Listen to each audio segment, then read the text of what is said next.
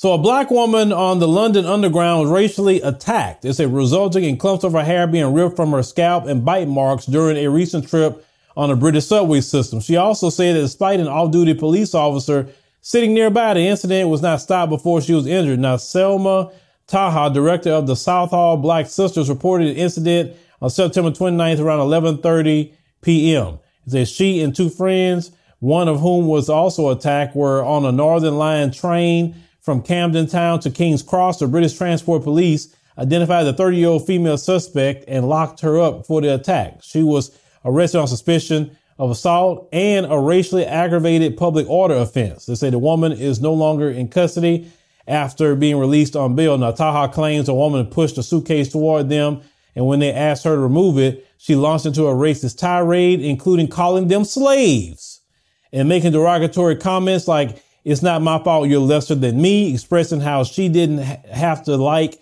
at all black women. And so the aggressor then went on to make monkey sounds and to invoke an age-old race-based mockery. She did not stop there. The woman then physically attacked Taha. They said the woman then started taking out clumps of her real hair. It was everywhere. The woman said she went for my hair. She bit me and said through my clothes. They said I could feel burning and I was screaming. Said she's biting me like a rabid individual. So Taha says she thought the woman had come away with flesh on her mouth. The passenger spoke up but didn't intervene. They say, including an off-duty detective constable, who identified himself later. Say Taha thinks early intervention by the officer could have prevented the escalation. She said, "I was livid. I was furious at him."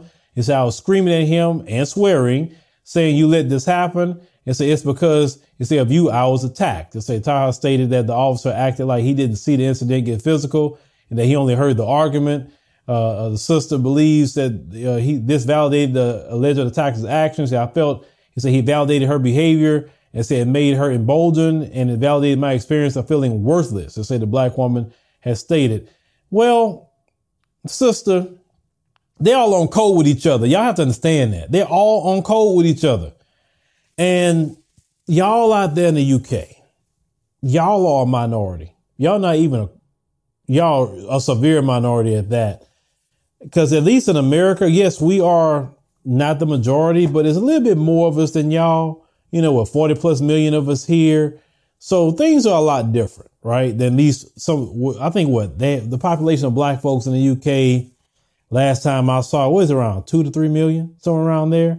It's not that many of y'all, like you say it would be here. So when it's less of black people, they become more emboldened, and you have to understand they stay on code with each other.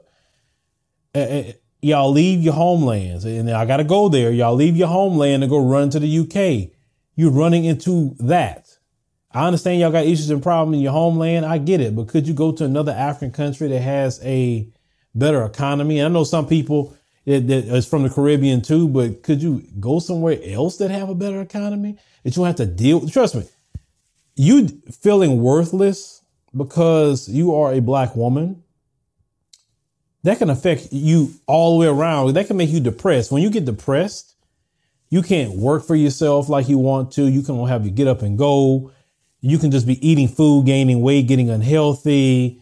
It's just a lot of things that can happen to you when you get depressed behind something like that. But never feel worthless because you are black or them calling you names. See, the difference, one thing I love about our black American culture, and I would say we do this more than others, we roast. We have been roasting as part of our culture. I wish you would call me some names. Oh, I'm ready for it, baby. I'm ready. And I say this, and I've said this many times before. If you try that with me, oh, I'm ready. Please call me a name. I'm ready for it. Either I'm going to roast you back, or I may take the smarter route and may not say a whole lot to you and just turn on my camera. Now, we see videos of people who don't have a platform going viral when this happens. Now, imagine if I turned on my camera, or imagine if Sister Demetria turned on her camera, right? Or anybody who makes content here, Sister Vicky. Imagine if she turned on her camera and then she made a news report off of what happened to her. Do you know how far that would go?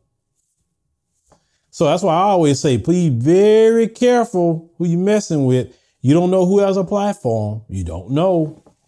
Now, the police, it's a report shows a different account of with the officer's behavior, saying that he broke them up before the stop. Yeah, once again, they on code with each other. They lie.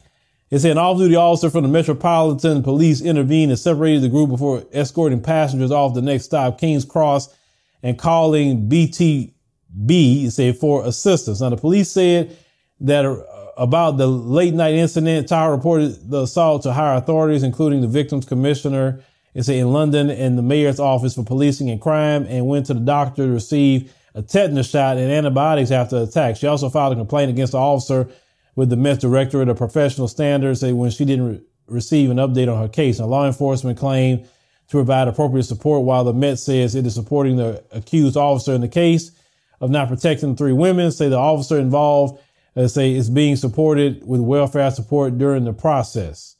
They said that adding, her complaint had been referred to the Independent Office of Police Conduct. It said we'll be assessing the referral in due course to determine whether any further action is required from us. Now, I said London Victims Commissioner Clara Waxman has said communicated with Taha and the South of Black Sisters organization, arranging meeting for them in the upcoming week. So I will say this. It's just a story about they all on code with each other. Yes, even in the UK. Let me tell y'all something. It's just not the Americans, folks. Just not them. And those Sister Emma talks about the Canadians and their racist provinces, right? It's just not the Canadians either. It's the whole Western world. If it's ran and controlled by Europeans, you're going to deal with that issue as a black person. Sorry. It just is what it is. That's why I think it's just much easier sometimes to remove ourselves from environments where we don't have to deal with that. You understand? But shout out to, brothers and sisters in the UK. We definitely with you here in Black America.